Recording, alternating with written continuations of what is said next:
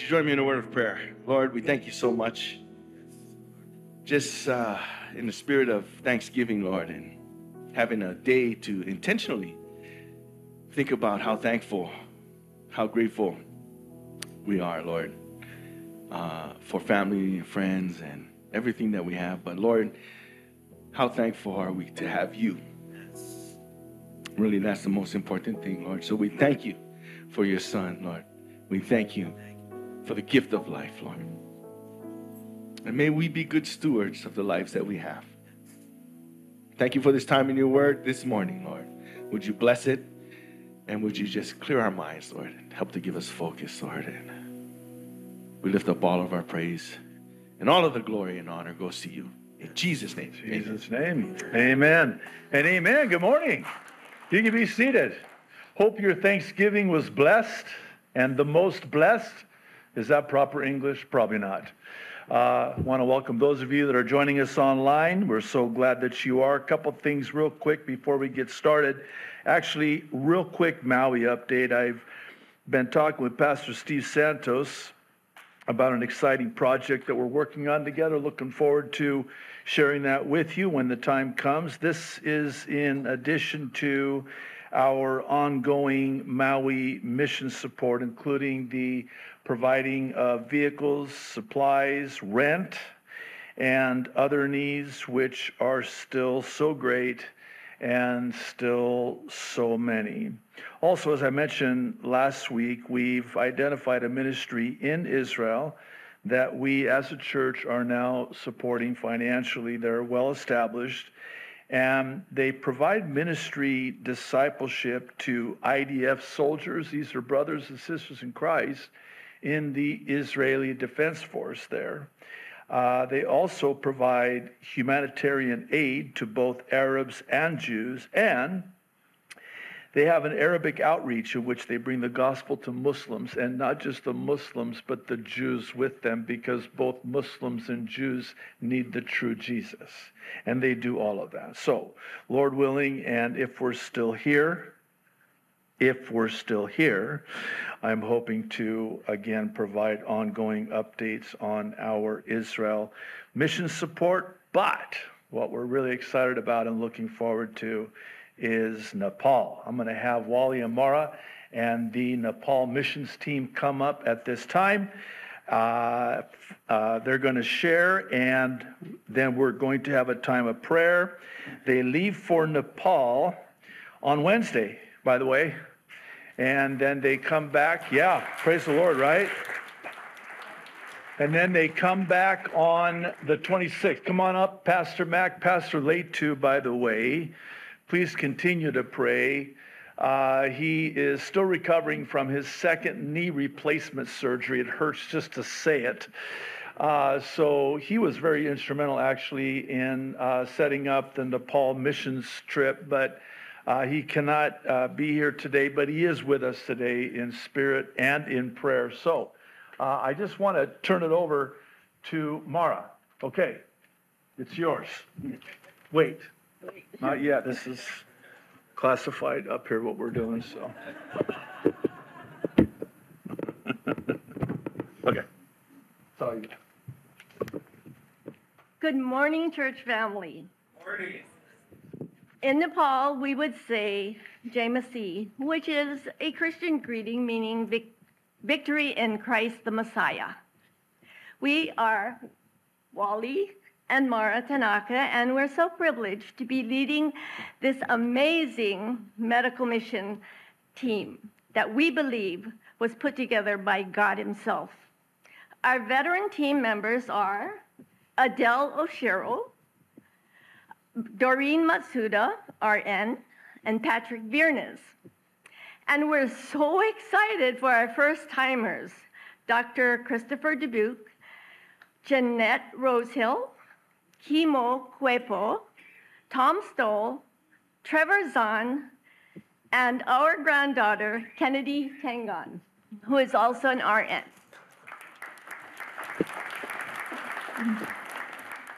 Our home front prayer team leader, Sue Sargis, has put together a great informational flyer with a calendar to follow along on our mission and pray accordingly. Copies are at the information center in the lobby. So all the necessary preparations and packing have been done.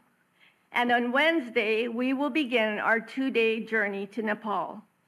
We will hit the ground running as we have a full schedule of 6 days of free medical camps, 3 of which are in new areas. In the past, we have seen more than 800 patients. Fortunately, we have a local doctor, nurse, pharmacist, and others in the partnership with us as we, with one heart, share the love of Christ through the meeting of physical needs. This is the plan up until the time we leave Nepal. But as Proverbs 16:9 says, the mind of man plans his ways, but the Lord directs his steps. And we are counting on that. It used to be that we could pretty much count on things working out as planned. But something happened in early 2020 that changed things. Since then, planning missions to Nepal has been filled with uncertainties and unknowns. Even now, every step is a step of faith. Would there be a lockdown due to a war or climate change? Would there be unreasonable passport requirements? What if they make us test again? What if we got a false positive result? Would all of our 1,100 pounds of checked luggage make it through? Or will we be subject to fines, or worse, confiscation? But God is faithful and he never changes. Like Wally and I went to Nepal in early February of 2020. Just 2 days after returning to Hawaii, all flights out of South Korea were stopped. You see, we know about the rough mountain roads. We know about the effects of higher altitudes. We know it will be colder than we're used to. We know that we'll be sleeping in sleeping bags on the ground. But we never faced so many unknowns and what ifs before 2020. But this we do know. We know that our loving Heavenly Father holds our future in his hands. And each member of this team knows this truth, and we go with that confidence. Please pray that our families at home have the same peace. We covet your continued prayers until December 16, when we set our feet back on this island. Of course, should the rapture take place, we'll have a head start because we're being at a higher elevation. We are so blessed to be sent out under the covering of this church. Thank you, Pastor JD, and thank you, Calvary Chapel, Kaneohe. Can you guys gather in? I showered today, so all the way in. Because we want to pray for you, lay hands on you, and send you guys out, okay? So come, can you guys come in a little bit closer? Here, get up here. I can move this over here. Plus, I can still yell too, you know. Are we good? Are we in? All right. Would you join me and let's pray for this amazing team that God put together? Father in heaven, thank you so much. You love the people of Nepal so much that you would, from an obscure church on the windward side of the island of Oahu, assemble a team, some experience, some in the medical community, for this medical missions trip. And even now, you're going before them, preparing the people that have the greatest needs to be ministered to. But as Mara shared, there are so many unknowns, and it's into your hands that we commit these unknowns. We know that they are safe under the shadow of your wings, in the palm of your hands. But Lord, the onus is on us while they're there to pray for them here. And so, Lord, would you put it on our hearts each and every day? We've got the itinerary to pray specifically for them so that upon their return we can look forward to a good report of all that you did, because this is only something you could do. And so you get all the glory. All the glory due your holy name, Jesus. And so, Lord, we send them off, and it's in the name of Jesus that we do so. In Jesus' name, amen. Amen. God bless you. Once in a while, that was great. I could never do that, by the way, just so you know. Praying for you guys, okay?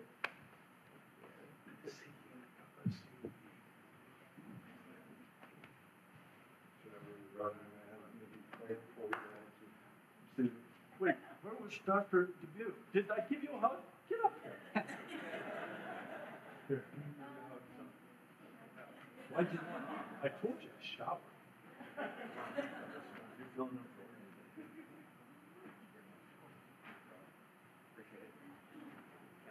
Oh, you thought you could get away with it too? Yeah. Hey, can I just borrow you for 1 minute? Thanks for coming back up. See, the Lord convicted you, you know, the heavy hand of the Lord. So I just want to introduce you to my doctor. This is Dr. Chris Dubuque, yeah. He cannot share with you any medical information that's private, but I just wanted to introduce you to my doctor, Dr. Chris Dubuque. Anyway, we're just really excited for you going on this mission trip. He told me last week that this has actually been an answer to prayer for him. Yes, he's been praying about doing something like this for such a long time. So thank you. Please keep him in prayer. Love you, brother. God bless you. God bless you too. I asked him if he'd be my doctor, and he said, let me pray about it. So, no, he didn't. He was. All right. Well, good morning and welcome. This is our prophecy update. We do first service. Second service is the sermon, actually, a verse-by-verse study through the Bible. We're currently in 3 John, and today's text will be verses 9 through 11. And what we're going to do is look at several ways to identify people like the Diotrephes of the Apostle John's day, who are not only wrong in a church, but do that which is wrong to a church. And so that'll be live streamed 11:15 a.m. Hawaii time today. And for those of you that are watching by way of YouTube or Facebook, we encourage you to go directly to the website, jdfarag.org, and there you will find the uncensored and uninterrupted entirety of today's update. And with that, let's get to it. What I want to talk with you about today is how what's coming is that which points us to who's coming. And the reason being is that there are numerous and voluminous prophetic signs about what's coming, but their purpose is to prepare us for who's coming. I think we do err greatly when we focus our attention on the what, especially when it comes at the expense of the who. Who? Jesus. As I shared last week, if it doesn't get me to Jesus, I'm not interested. Because everything points to Jesus, and we'll talk about that more in a moment. But this is yet another one of those pitfalls, like I mentioned last week as well, concerning Bible prophecy, such that we tend to get hyper-focused on the signs. And the problem with this is the sign is merely there to point to and provide direction for the very reason the sign is there in the first place. Here's an illustration. Again, this is the best one I got, so if you got a better one, please let me know. There's a sign in Honolulu.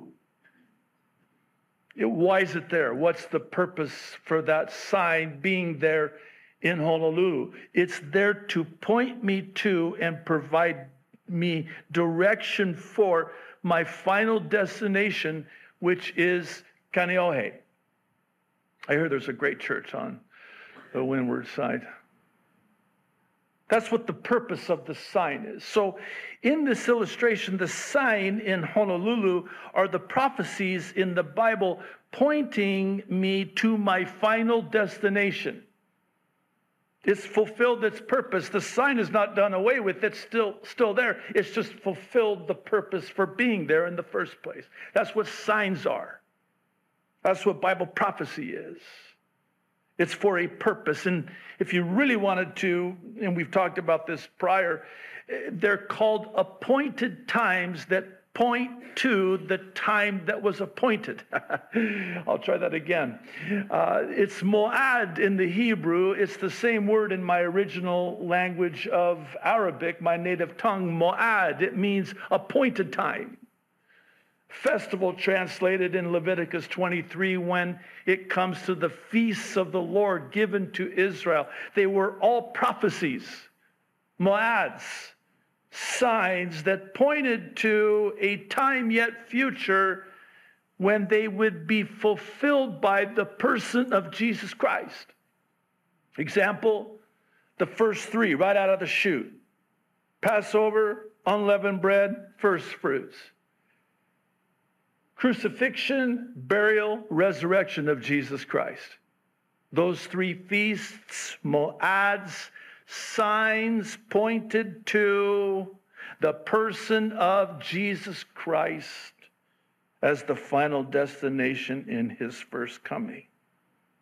However, for us, for me, our final destination is not just a place that's being prepared for us.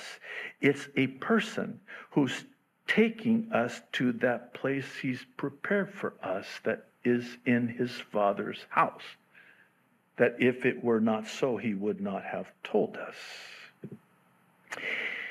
So who is this person? Well, his name is Jesus.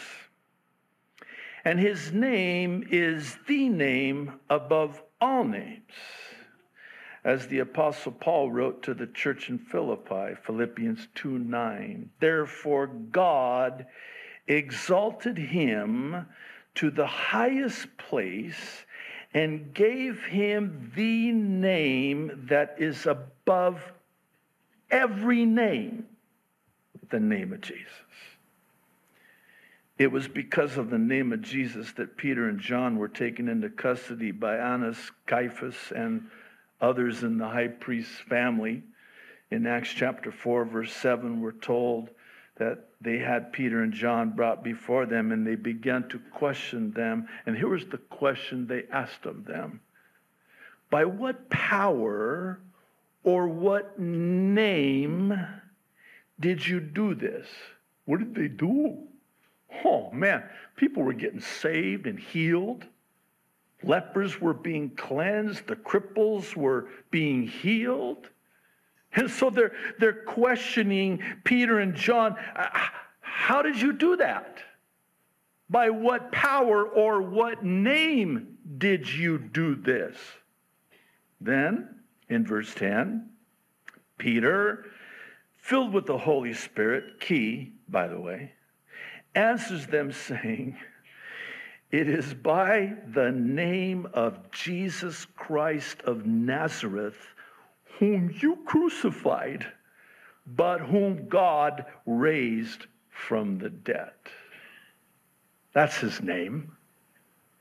And then Peter goes on in verse 12, and of the name of Jesus says, salvation is found in no one else, for there is no other name under heaven given to men by which we must be saved. The name Jesus only. All right. Let's get to the point. Some of you are saying, please do. The point is actually, the whole point, pun intended, is that everything points to the person of Jesus Christ. Starting in Genesis 1:1, by the way. All through Scripture. Every book, every chapter in every book, virtually every verse in every book points to the person of Jesus Christ. Why? Because it's all about Jesus. It all points to Jesus. Even in the priestly service, the Levites in the tabernacle and then subsequently in the temple when it was built, everything they would do pointed to the person of Jesus Christ, who would ultimately fulfill that which they were doing.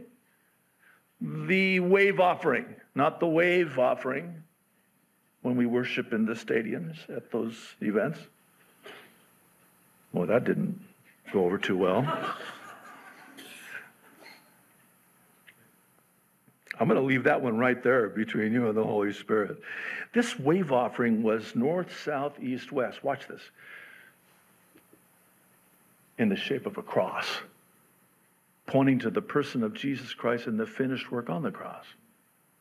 And that's just one of many. In fact, even just talking about the moads, the feasts, the signs, the festivals, the Passover, fulfilled by the person of Jesus Christ, that 10th plague, the death of the firstborn, hello? The firstborn son. But if you had the blood of the lamb inspected for 4 days, the number of days Jesus was on trial, we talk about this when we partake together of communion. 4 days found to be without blemish, without spot, without wrinkle, and then at the exact time Jesus was crucified, they would take that innocent lamb and they would break its skin, not its bones, and they would shed its blood, and they would take a hyssop branch like was brought up to Jesus, but they would take that hyssop branch, dip it in the blood of that lamb, and they'd put it on the doorposts of their house, top, basin at the bottom, left side, in the shape of a cross, so that death would pass over them. It all pointed to Jesus Christ, who would fulfill the Passover prophecy. That's the whole point. Everything points to Jesus. And every Bible prophecy that we have, both Old and New Testament, points us to the person of Jesus Christ, who's coming to take his church out of this world before the 7-year tribulation. However, we still have a problem. What's the problem? The problem is that we're parked at the signs, or worse yet, we're just staying focused on the signs. So here's Bible prophecy. We're just looking at the Bible prophecy. You're parked there. You got it in park. This is what I'm hoping to do today, is to get it in gear. Get it out of park, get it in gear, and get to Jesus, because that's what that prophecy is there for. Whenever you read therefore in the Bible, you have to ask yourself, what is the therefore? That could be asked of Bible prophecy. What is that prophecy there for? Oh, it's there not for me to just park, tailgate. I'm still bringing up those sports. Wow, I'm stepping on some toes, I can tell already. I better stop. No, that prophecy is there to point you in the right direction and to get you moving in that direction, because that is there to get you to Jesus. If it doesn't get you to Jesus, then it has not fulfilled the purpose for being there in the first place. And by the way, let me define Bible prophecy. I hope I'm not angry. By the way, it might seem like it, but it's a custom in my country to yell. Bible prophecy, broadly speaking, is that which was foretold would take place yet future. That's what Bible prophecy is. And who's the spirit of prophecy? Jesus. It's the testimony of Jesus is the spirit of prophecy. In other words, Bible prophecy is prophecy about Jesus.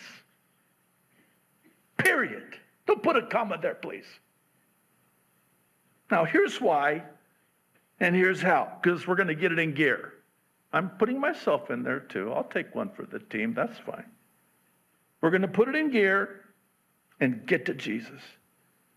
First, the why. Simply put, and I hope you don't tire of me saying this, because I think I say it every week, probably more than once. Jesus is coming, and we must get Jesus to people and people to Jesus now. Now. Here's how. By taking the signs that are all around us of what's coming and redirect the attention to who's coming. Let's not stay parked at that sign. So let's do that. And to do that, I've created another chart, since I'm pretty sure that this is what I'm going to be doing for all eternity. And with great joy, I might add, because I love charts, I love lists. I know they have clinical terms for this, but my theory is this. Everything in here is so kapakahi that when I'm able to create a chart and organize it and list it, it overcompensates for, that's enough, that's too much information, and don't talk to my doctor about it either. So, but the chart is actually a list of these aforementioned signs/prophecies, along with all the other prophecies in the Bible, all of which point to Jesus coming soon and very soon. Thank you, by the way, for that, Capono. It's Thanksgiving, so I'm giving you thanks for doing that. So this list, again, the purpose of it is to get in gear and get to Jesus and get others to Jesus. Now, it's not exhaustive.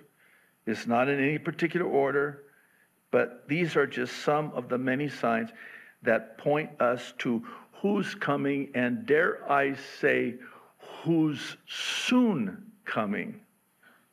And by the way, it's not Santa Claus who's coming to town.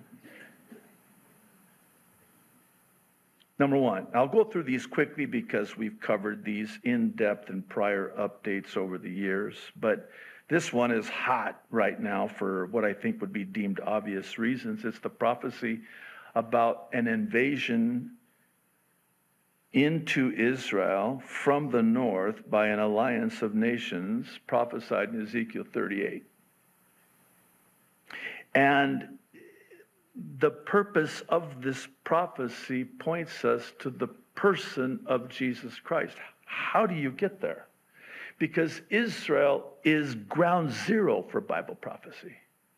Everything goes down in Israel that happens to Israel and with Israel, especially when it comes to the fulfillment of Bible prophecy.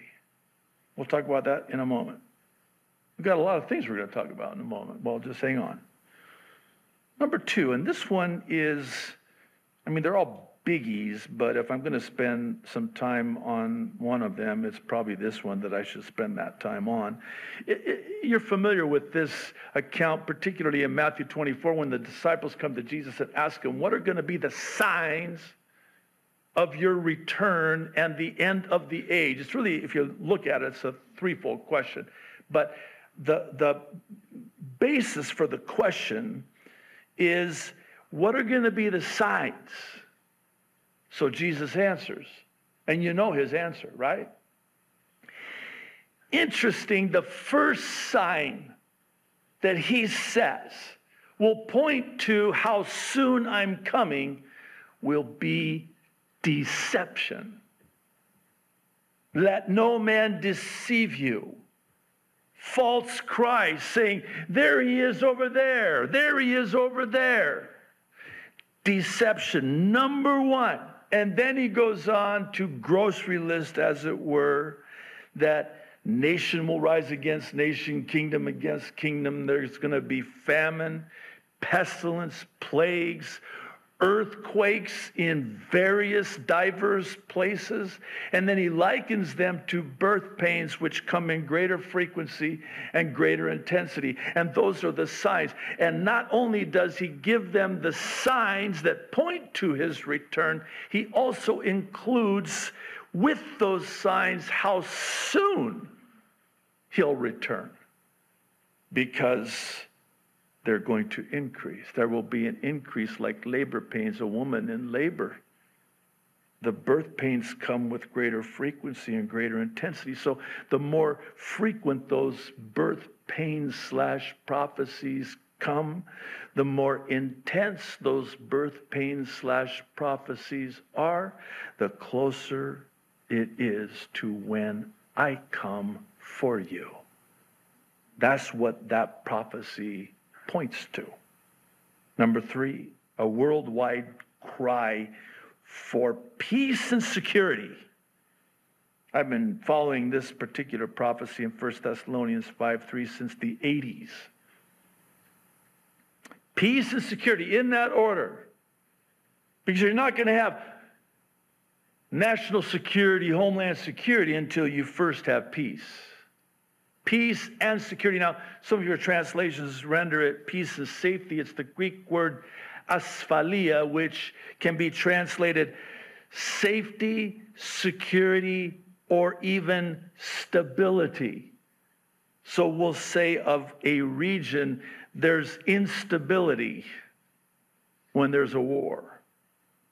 No, not instability, stability, security, safety, peace, and security. And this prophecy is so powerful in how it points to Jesus Christ and the soon rapture of the church of Jesus Christ, is because he says, very detailed, that while they're saying those two words, peace and security, sudden destruction will come upon them. Like a woman in labor, there's your labor pains again, and they will not escape. Now stay with me. This is why I'm spending more time on this one. I said I wouldn't do that. Just let me have it though. Interesting, sudden destruction comes down on them, but we are not them, we are we. And we who are still alive and remain are going to be caught up when sudden destruction goes down. Never mind. Number 4. Did you make that connection? Is this happening? Are they saying peace and security? You can hardly read an article on a worldwide level dealing geopolitically about anything, anywhere, at any time that doesn't have those two exact words that they are saying. Oh, that one gives me chicken skin. Number 4, an intoxicating obsession with dividing Jerusalem into two. We know it as the two-state solution. Hitler's final solution repackaged. Why do I say that? Because for Islam, there's no such thing as peace with Israel. In fact, according to the Hadith, peace with Israel means the destruction of Israel. They don't want peace with Israel. They don't want to live side by side in peace and security, group hug with Israel. No. Muhammad and Saladin after him would make peace with their enemy and then destroy them. By the way, that's Daniel 8 too, which we could talk about in number 5. You can include it with Daniel 9:27.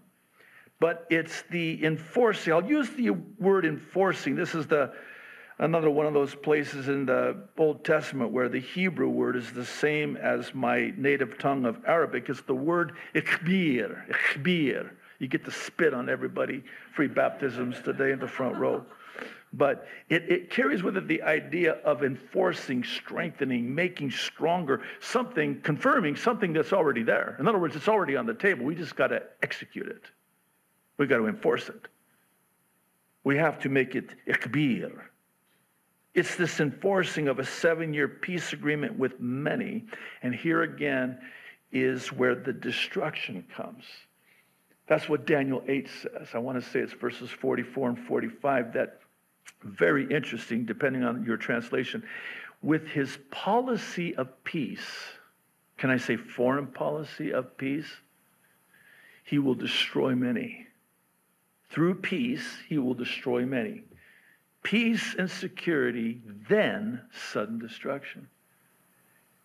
Daniel 9:27, talk about detailed prophecy. In the midst of the 7-year tribulation, the Antichrist is going to commit the abomination that causes desolation, and the Jews are going to flee for the last 3.5 years of the 7-year tribulation at the midpoint of the 7-year tribulation, and they're going to flee to what many believe to be Petra in modern-day Jordan, where God will protect Israel for the last 3.5 years of the 7-year tribulation, because that's the purpose of the tribulation, is for the salvation of the Jewish nation. And they're going to come to a saving knowledge of Jesus Christ at the midpoint when they realize that this Messiah is not their true Messiah, because our true Messiah would never commit an abomination in the temple of God, setting himself up as God and declaring that he is worshiped as God.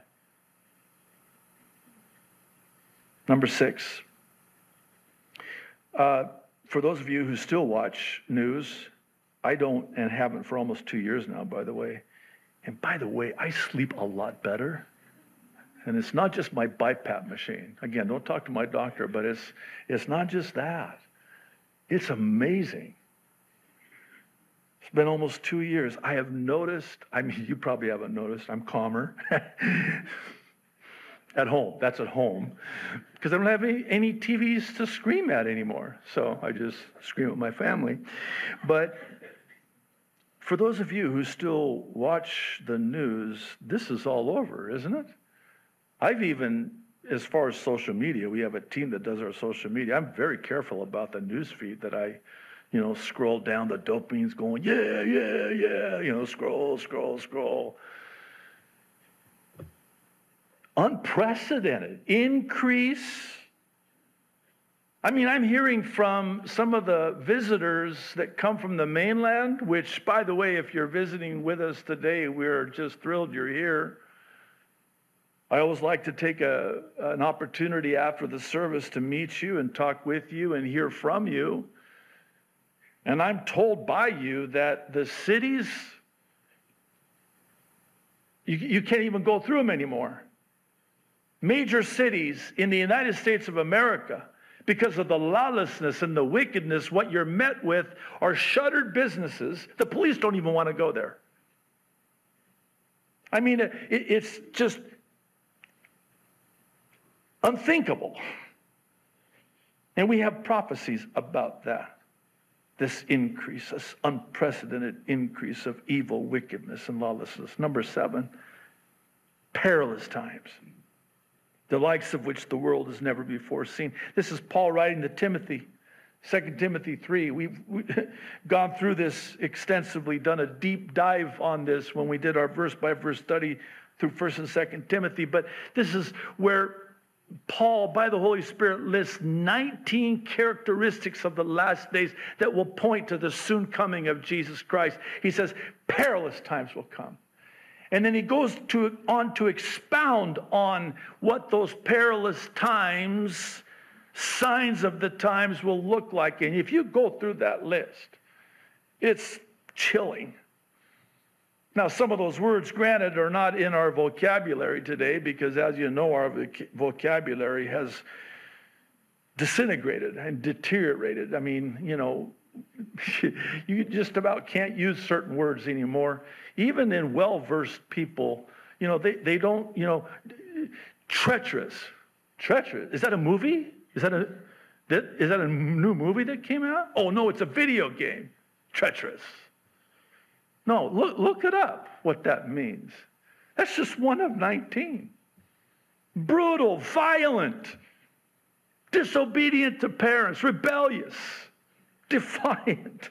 I mean, it's a chilling list, and everything on that list is a description of and a sign that points us to the soon return of Jesus Christ and the rapture of the church. And by the way, the perilous times of today are the likes of which we've never seen before, nor will we ever see again. Because you have to understand, and I know this is deeply profound, but the last days are the last days. I'll try that again. That's the last. There's nothing that comes after that because that's the last. The last days. You got all these days. You're getting to the last of days. The last days. Is there anything? No, because that was the last. I will never do that again. I will never try that again. Number 8, the mocking of Bible prophecy. How about this one? That's a prophecy. The mocking of Bible prophecy. The mocking and the ridiculing, the scoffing of the pre-tribulation rapture and subsequent second coming. We just did our verse-by-verse study through 1st and 2nd Peter. 2nd Peter 3, right out of the chute. You guys, I mean, this is a loose paraphrase. You have to understand that in the last days, people are going to mock and ridicule and laugh at you. You're going to be the laughing stock of the town. Where's this promise of his coming? Everybody thought, my dad's great-grandfather's great-great-great-great-grandfather's dog thought it was going to be his lifetime. And yet, where is he? And they're going to mock you and scoff at you and ridicule you and belittle you. And the closer we get, the worse it gets. I've never seen it like this. I've been studying Bible prophecy for well nigh 40 years. I've been walking with Jesus for over 40 years, and I've been teaching Bible prophecy for over 30 years. I've never seen it like it is right now. And social media does not help.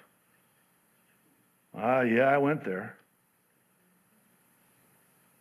I might as well. I mean, I already opened up this can. I'll just say it. And again, I say this in love and from my heart, and the Lord knows my heart. Be very, very, very careful with social media.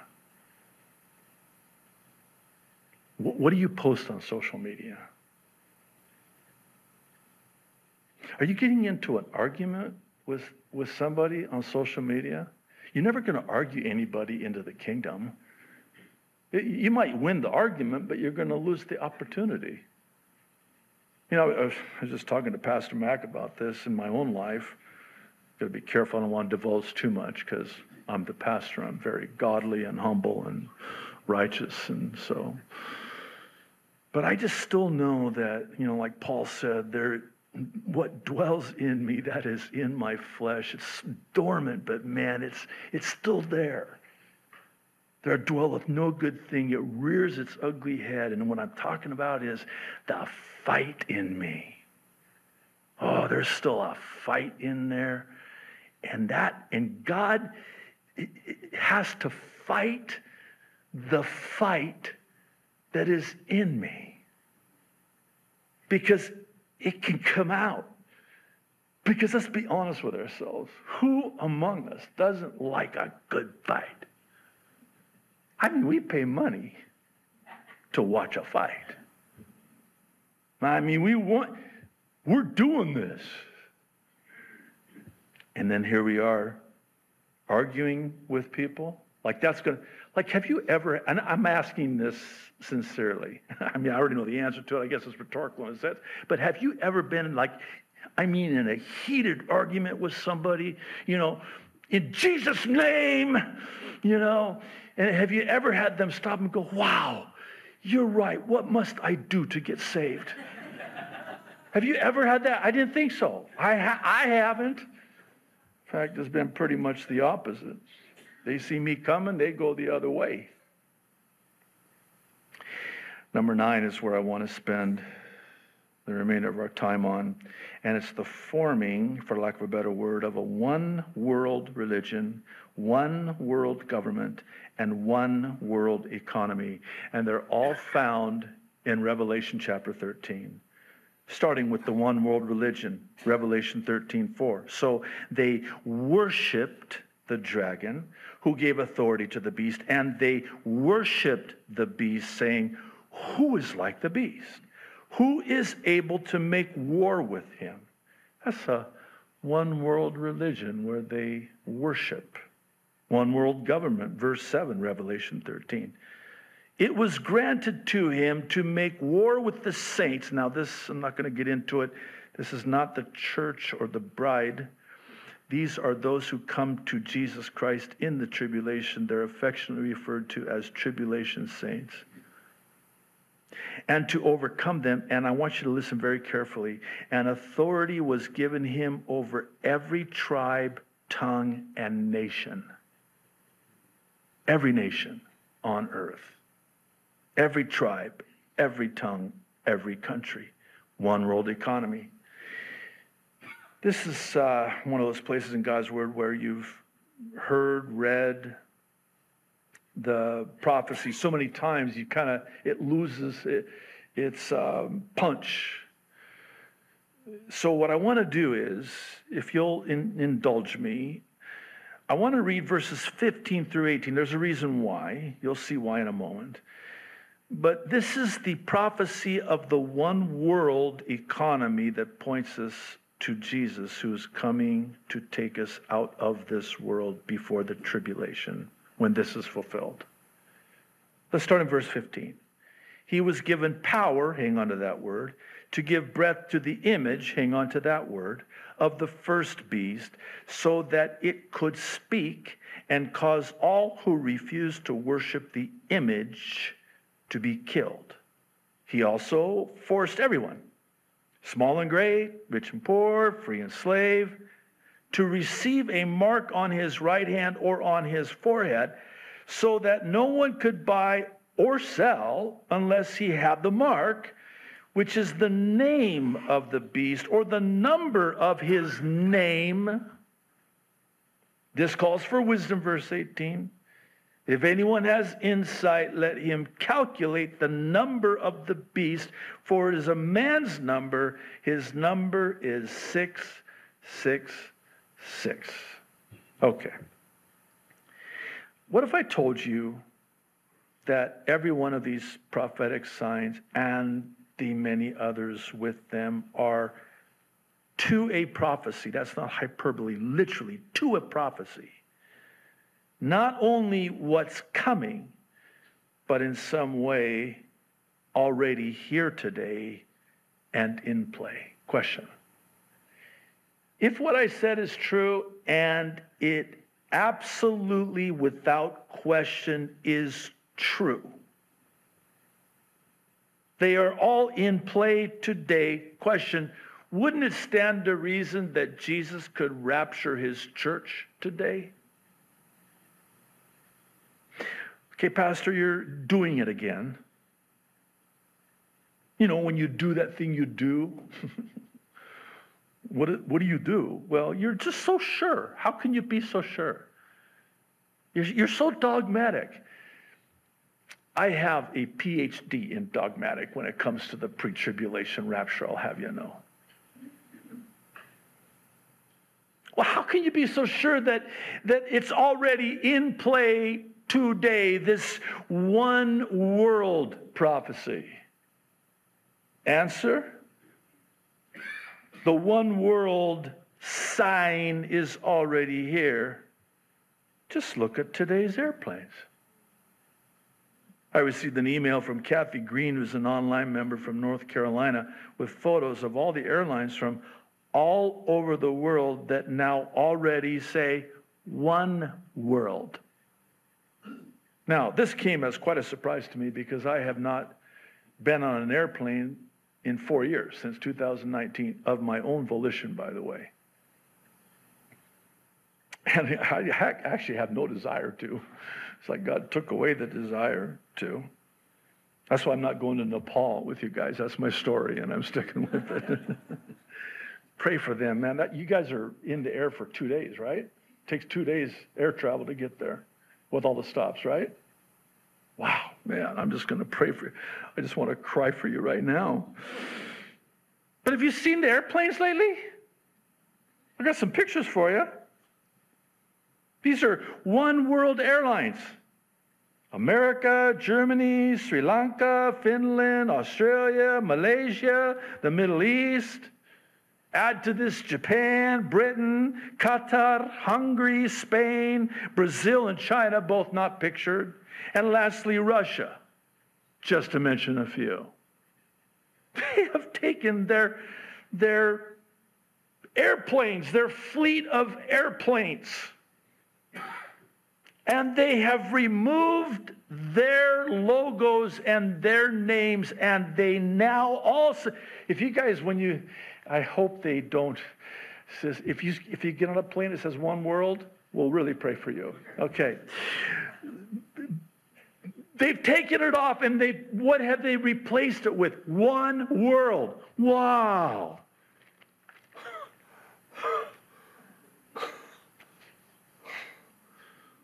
Right here.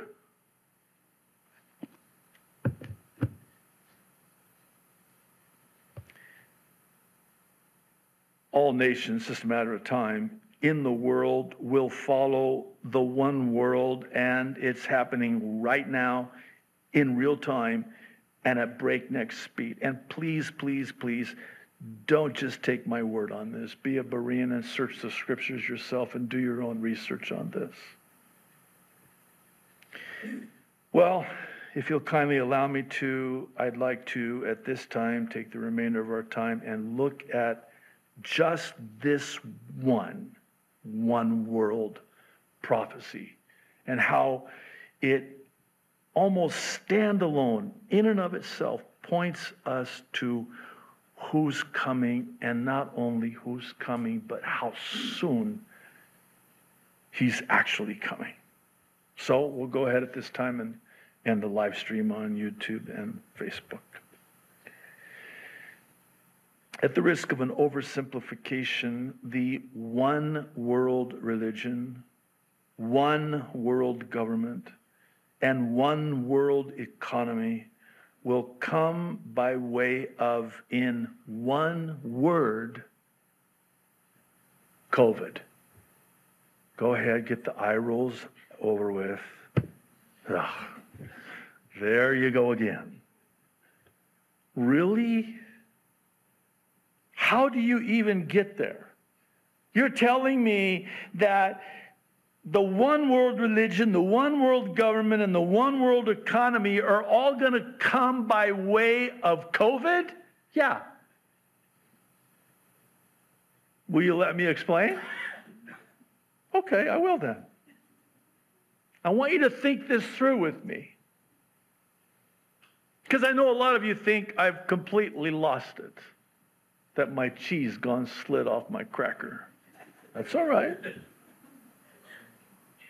I want you to think this through with me. Let's just be reasonable. God's given us an intellect and a ability to reason. Let's be reasonable. Let's reason through this together, okay? Let's rewind to 2020. That's when it started. Well, it was actually decades before that, but that's when it was set in motion. What was set in motion? The controlled demolition, really disintegration of the current world economy to force the population into a one world bio-digital economy. And this one world bio-digital economy will require verification of vaccination using what is actually the satanic intelligence of what's known as blockchain technology vis-a-vis CBDC. Now stay with me. I know that was a lot. What's satanic intelligence? Actually, artificial intelligence is satanic intelligence. It's under the guise of AI, but it's actually satanic intelligence been downloaded to man. So Satan has downloaded to man with the promise of eternal life. You can live forever. Transhumanism. You think man came up with blockchain technology? Do you know how complex that is? That's satanic intelligence. In fact, to this day, for those of you that want to do the research, go try to find, they do documentaries about who started blockchain, who invented it, except he doesn't exist. Hey, well, we're pretty sure, this Sochi guy, he was the guy that started this thing, came up with it, but where is he? We don't know. Well, you don't know because he doesn't exist. That's why you don't know where he is. I know who he is. His name is Lucifer. The devil. Satan. He has a lot of aliases. That's who downloaded that to man. It is a verification system and technology, and that's why they're going to use blockchain technology to introduce, better said, force CBDCs. What's CBDC? Centralized keyword digital, centralized bank digital currency. Why does it have to be centralized? Because Satan is not omnipresent. What do you mean? Satan has to centralize everything because he cannot be everywhere at the same time. Only God can. God is all-present, all-powerful, all-knowing. So the reason why Satan has to have everything centralized under the umbrella, if you will, of a one world everything is because that way he can control it, because he cannot be two places at one time. He's not omnipresent. That's why when somebody says to you, you can have some fun with it. I've done it. I probably still do it unknowingly. You can have some fun with it. Man, the devil tanned my hide this last week. The devil did? Oh, you must be a really high-value target. The devil himself? He came to Oahu to tan your hide. And I mean, you say, the devil tanned my hide.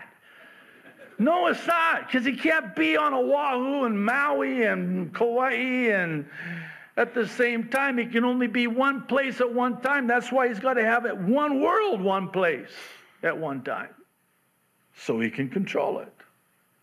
So it's a centralized bank digital currency by way of this blockchain technology, which all it is a verification technology, that once a transaction has been verified or whatever it is, that's been verified through a very complex computing, and by the way, it requires a tremendous amount of computing power to verify the transaction, then a block gets added to the chain as it's verified. It's verification, that's all it is. It's a verification technology. So, do you remember? I mean, I know my memory's failing me, but your memory is probably better than mine. Don't you remember that? Well, I talk to visitors all the time that as of May of this year could not come here without proof verification of vaccination. They could not enter the United States of America unless they had verification of vaccination. Have we already forgotten that? And so now they can, so they do, because they don't know if they're going to be able to again. Have we forgotten that you could not go? I had last week, precious family from Sydney, Australia. Just real quick, bear with me. They told me that they had drones overhead surveilling them and monitoring them every time they went out to get the mail or throw the rubbish. And you only had a certain amount of time. And there were drones making sure. I'm like, that was in Sydney? Yeah. What about Queensland? Not so much. Perth? Not so much. Sydney. You're from Sydney? Said, yeah. I said, I love you. It wasn't that bad here. Can you imagine? They had to verify that you were in compliance with the restrictions. I think you've forgotten all about that. So now, how's this verification going to work? And how does this tie into Bible prophecy? Well, one's social and carbon credit score will determine what you're able to do and not do, buy or sell. In other words, if one's carbon credit score is too high, because after all, it's the environment, and or one's social credit score is too low, one will not be able to buy or sell as a result. You know how they suspend your social media accounts? They're going to suspend your bank account because it's all digital. All they got to do, in fact, it's just in the algorithms. There's not anybody clicking the mouse or doing anything. It's all algorithm based. Your social credit score is too low. Your carbon credit score is too high. You drove that 1 ton, that F-350, quad cab, long bed, leather seats, to the store to buy steak. Oh, now you've done it. And you go to pay for that steak. Your carbon credit score just got deducted. You should have drove that. Yeah, I don't even want to say it, man. You know how much damage those electric vehicles, if you drive an electric vehicle, you're still saved. We love you. I'm sorry, but true story. And you can check me on this. Do you know the damage it causes to the environment just to make one of these things? And then to keep one of these. Go try to do a road trip, those of you on the mainland. What you could do in 2 weeks in a regular car, it's going to take you about 2 months because you got to stop and charge, and you can't go that far because your battery's dead. Okay, anyway, I didn't mean to go off on that. I needed to get that off my chest. And then you go to the store, and all the front parking spots are so you're pulling up in your Hyundai, so, oh, excuse me. Okay, I really took that too far, but I'm good now. I think I'm good now. But this new one world biodigital economy will be executed, and I use that word deliberately, by every nation on earth who have been, are now, and will continue to be in lockstep with the one world government, one world economy, and one world religion. Did you forget? 2020, the world became one. It didn't matter if you were in Tehran or Beijing or Honolulu. No matter where you were in the world was one in lockstep with everything. I think we forgot. I just reminded you, have a nice afternoon.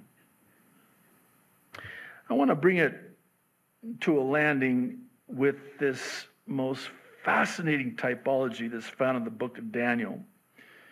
And the reason is that it paints a powerful picture on the canvas of this one particular one world prophecy. You're familiar with it, but let's pick it up in Daniel chapter 3, beginning in verse 1. We're told that Nebuchadnezzar the king made an image. Can you take that back out of your hip pocket? Image. Sound familiar? Image. It was an image of gold whose height was 60 cubits and its width 6 cubits. And he set it up in the plain of Dura in the province of Babylon. Now, when you get to verses 4 through 6, we're provided with more specific details, more interesting details. We're told, verse 4, then a herald cried aloud. Here's the warning. Here's the sign. Here's what's coming. To you it is commanded, O peoples, nations, and languages, all nations, all tribes, all languages, all countries, that at the time you hear the sound of the horn, flute, zither, lyre, harp, and pipes, in symphony with all kinds of music, you shall fall down and worship the gold image that King Nebuchadnezzar has set up. And whoever does not fall down and worship shall be cast immediately into the midst of a burning fiery furnace. Translated like Revelation, you're going to be killed if you refuse to worship the image. Are we good? Are we following?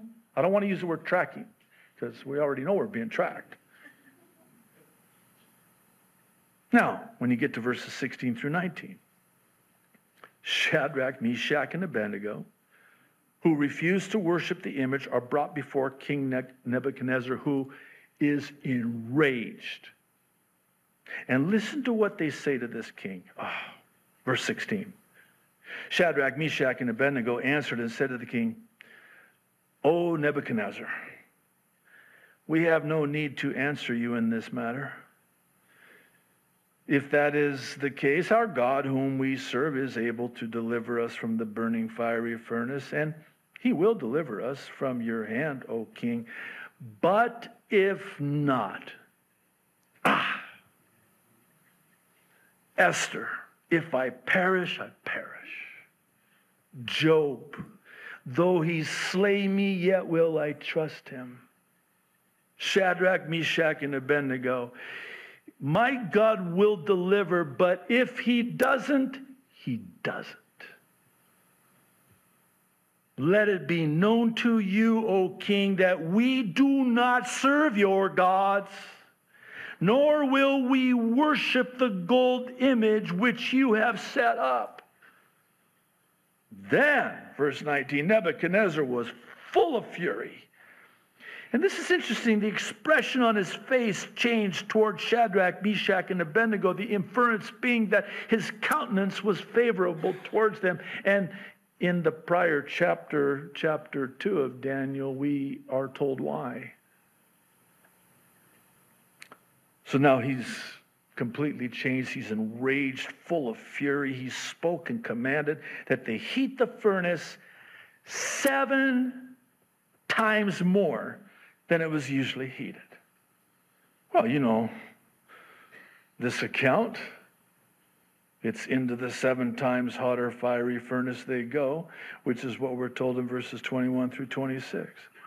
Then these men, speaking of Shadrach, Meshach, and Abednego, were bound in their coats, their trousers, their turbans, and their other garments, and were cast into the midst of the burning fiery furnace.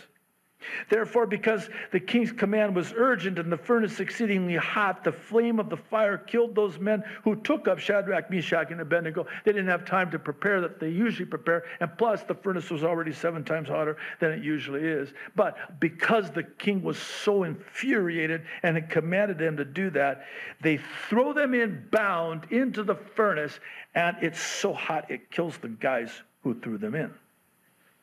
Now, verse 23. And these 3 men, Shadrach, Meshach, and Abednego, fell down bound into the midst of the burning fiery furnace. Then King Nebuchadnezzar was astonished, and he rose in haste and spoke, saying to his counselors, did we not cast 3 men bound into the midst of the fire? They answered and said to the king, true, O king. Look, he answered, I see 4 men loose. I know we talked about it last week. Maybe it bears repeating again this week. Sometimes God will allow you to go into the furnace, the fiery furnace of affliction, if for no other reason other than to burn off that which binds you and dominates you and masters you. Notice the detail. They're thrown in face down. Everything's bound from their feet, the bottom of their toes to the top of their head. They're all bound up, thrown in. Now they're loosed. The only thing the fire did was loose them, free them from that which they were bound with. I not only see 4, Didn't you bind them? I thought, did you not wrap that duct tape up good enough because they're loose?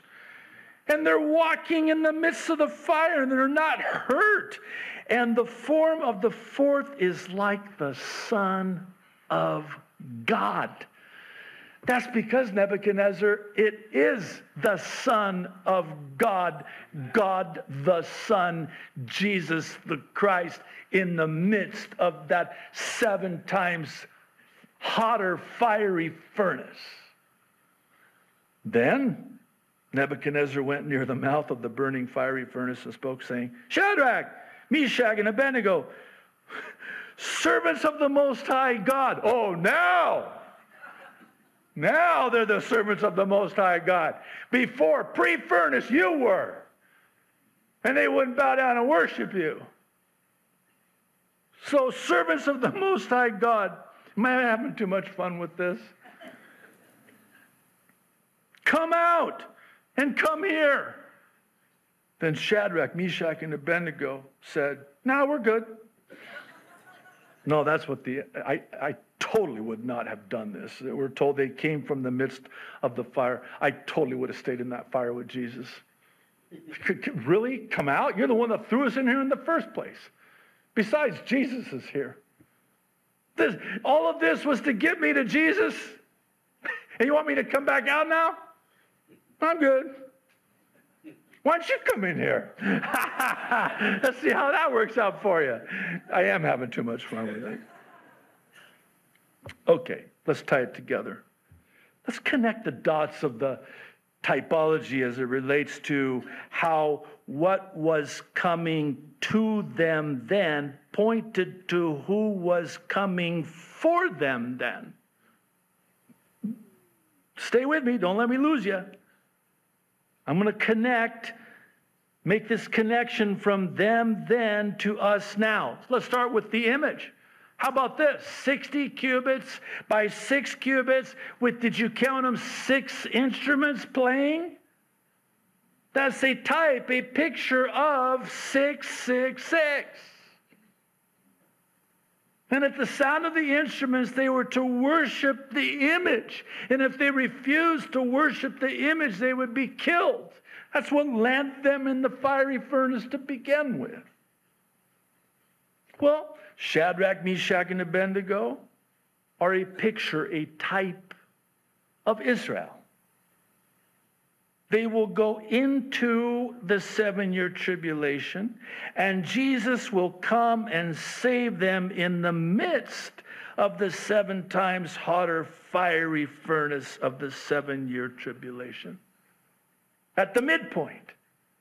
That's Jesus in there in that fiery furnace. By the way, it's known as the Christophany, a pre-Bethlehem appearance of Jesus the Christ. That's Jesus in there, the Son of God, God the Son. And what does he do? He saves them in the midst of the 7 times hotter fiery furnace. It's a picture, a type, a prophecy of how Jesus will save. Better said, Israel will come to a saving knowledge of their true Messiah, Jesus the Christ, in the midst of the 7-year tribulation. That's what that pictures. And it gets even better, and I'm almost done. Question, where's Daniel? He's not there. Huh. Where is he? I'm so glad you asked. He was pre-furnace taken up to a high position prior to the 7 times hotter fiery furnace, and as such is a picture, a type of the church. He was a pre-furnace believer. Just like Enoch was a pre-flood believer. Enoch, a picture of the church, walked with God, and then one day, poof, he's no more. Why? Because God took him. Where did he take him? He took him up. He was raptured up. Noah, his family, a picture of Israel. They go into the flood, are saved in the midst of the flood. That's Israel. I mean, the typology is replete. Can I just do one more? Because they all kind of go together. Pre-furnace, pre-flood. How about pre-famine? Joseph, 7-year famine. Not an 8-year famine. Not a 6-year famine. The furnace was not turned up 6 times hotter, 7 times hotter. The famine, how long did it last? 7 years. Joseph, a picture of Christ, who took a Gentile bride pre-famine. A picture of the Church of Jesus Christ, the bride of Jesus Christ. That's just 3 of many. So what's my point? All of this points to the person of Jesus Christ. That's the purpose of it.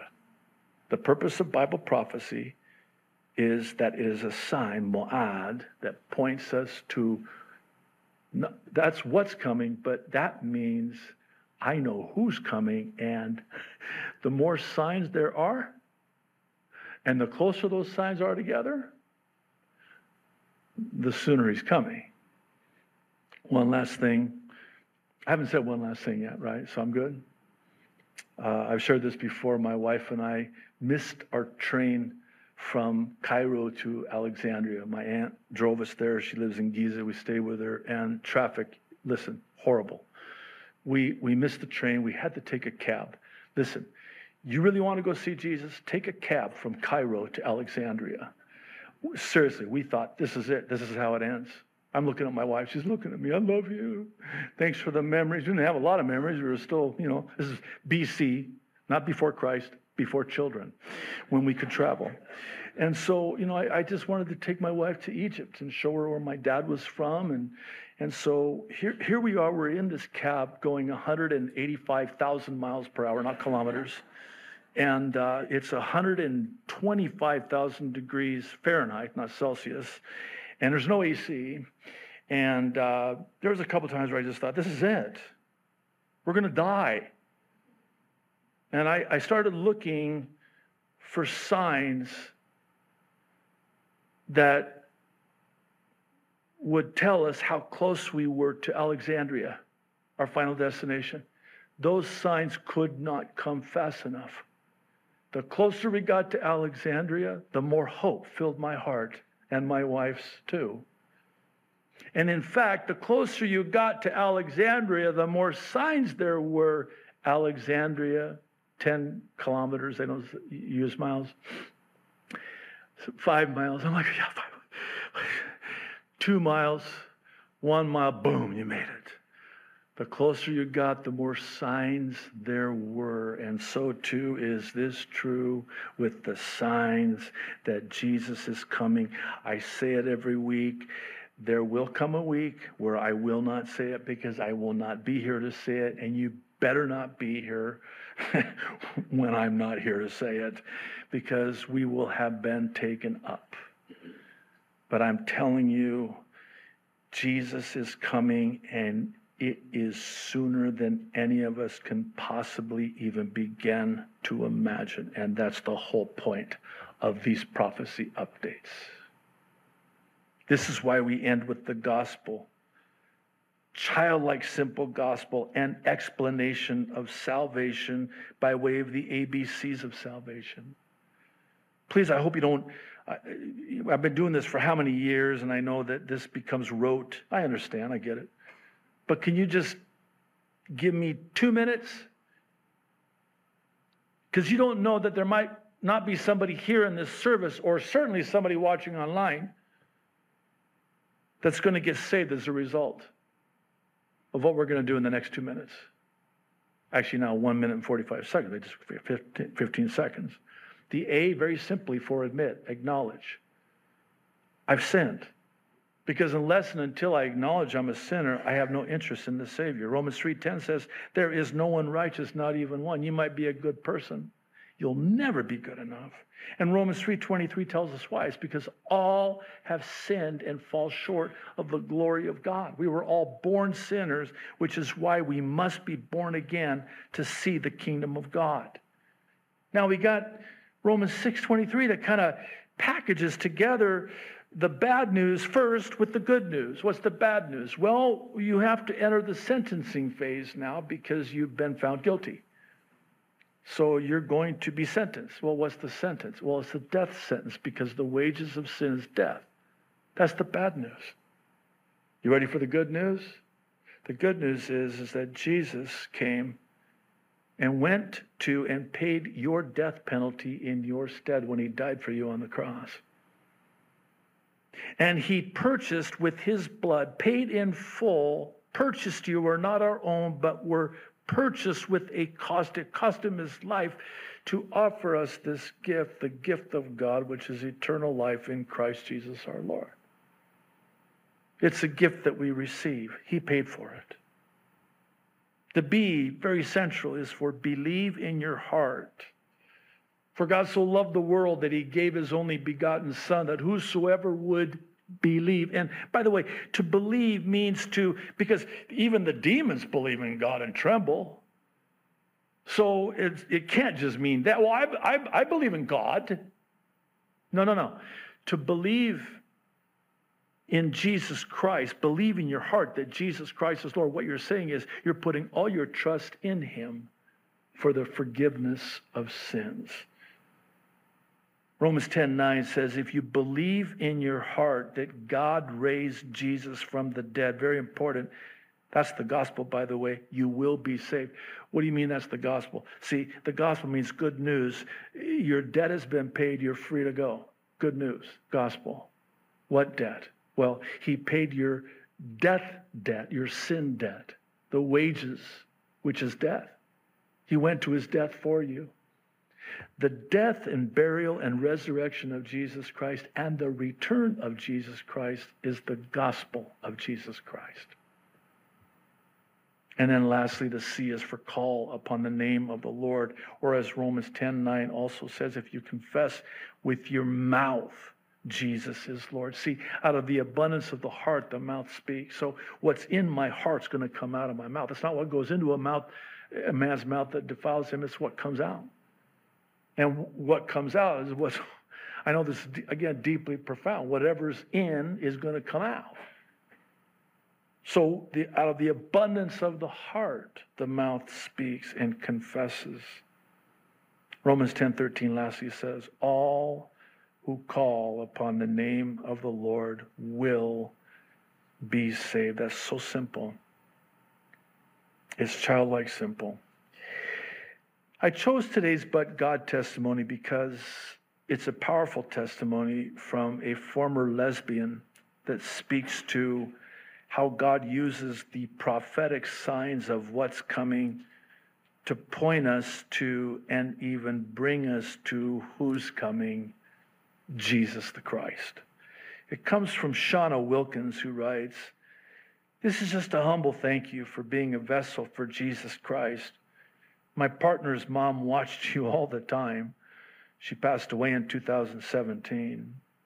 Through my partner's prayer and persistence, I eventually started listening to your prophecy updates and then your sermons. Since then, I have been saved. Hallelujah. We have repented and now live as sisters in Christ. I was so afraid of the Bible, I would cry anytime I thought of even cracking it open. And now, I cannot get enough. It's like finally the Holy Spirit can work in me. I feel this huge rush of relief. I love being washed in the water of the Word. I listen to Bible studies pretty much every day. To be honest, it is the most comfort, warmth, and love I've ever felt when I study God's Word. Jesus truly is amazing and wonderful.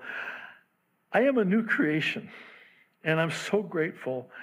I move to tears almost daily. I wanted to let you know that I pray for you and your congregation. I hope you all know what a blessing you are to so many. Even those of us who were homosexual, who can now be free from our sin and live for Christ. It's true when you say God has a sense of humor. This lesbian turned sister in Christ is now the one God is using to spread the truth to her family. Ha! Grace and peace to you all. Shauna. Come on up, Capone. Why don't you stand up? The power of the gospel. Power of the gospel. Power of God's word. God's love. Thank you, Lord, so much. Lord, we did arguably cover quite a bit today, but all that we did cover points us to you, Jesus, as it should. And so, Lord, thank you first. But second, if there's anybody that's here in this church that I'm so privileged to pastor, or watching online, that has never believed in you or called upon you, I pray that today would be the day of their salvation. They would not delay the most important decision of their life for eternal life. Please, Lord, please, while there's still time, though little time is left, we're really out of time. And Lord, for those of us that do know you, have been walking with you, long for you, would you just strengthen and encourage? I know so many are so weary. So Lord, come quickly. Maranatha. We ask you for this. In Jesus' name, amen.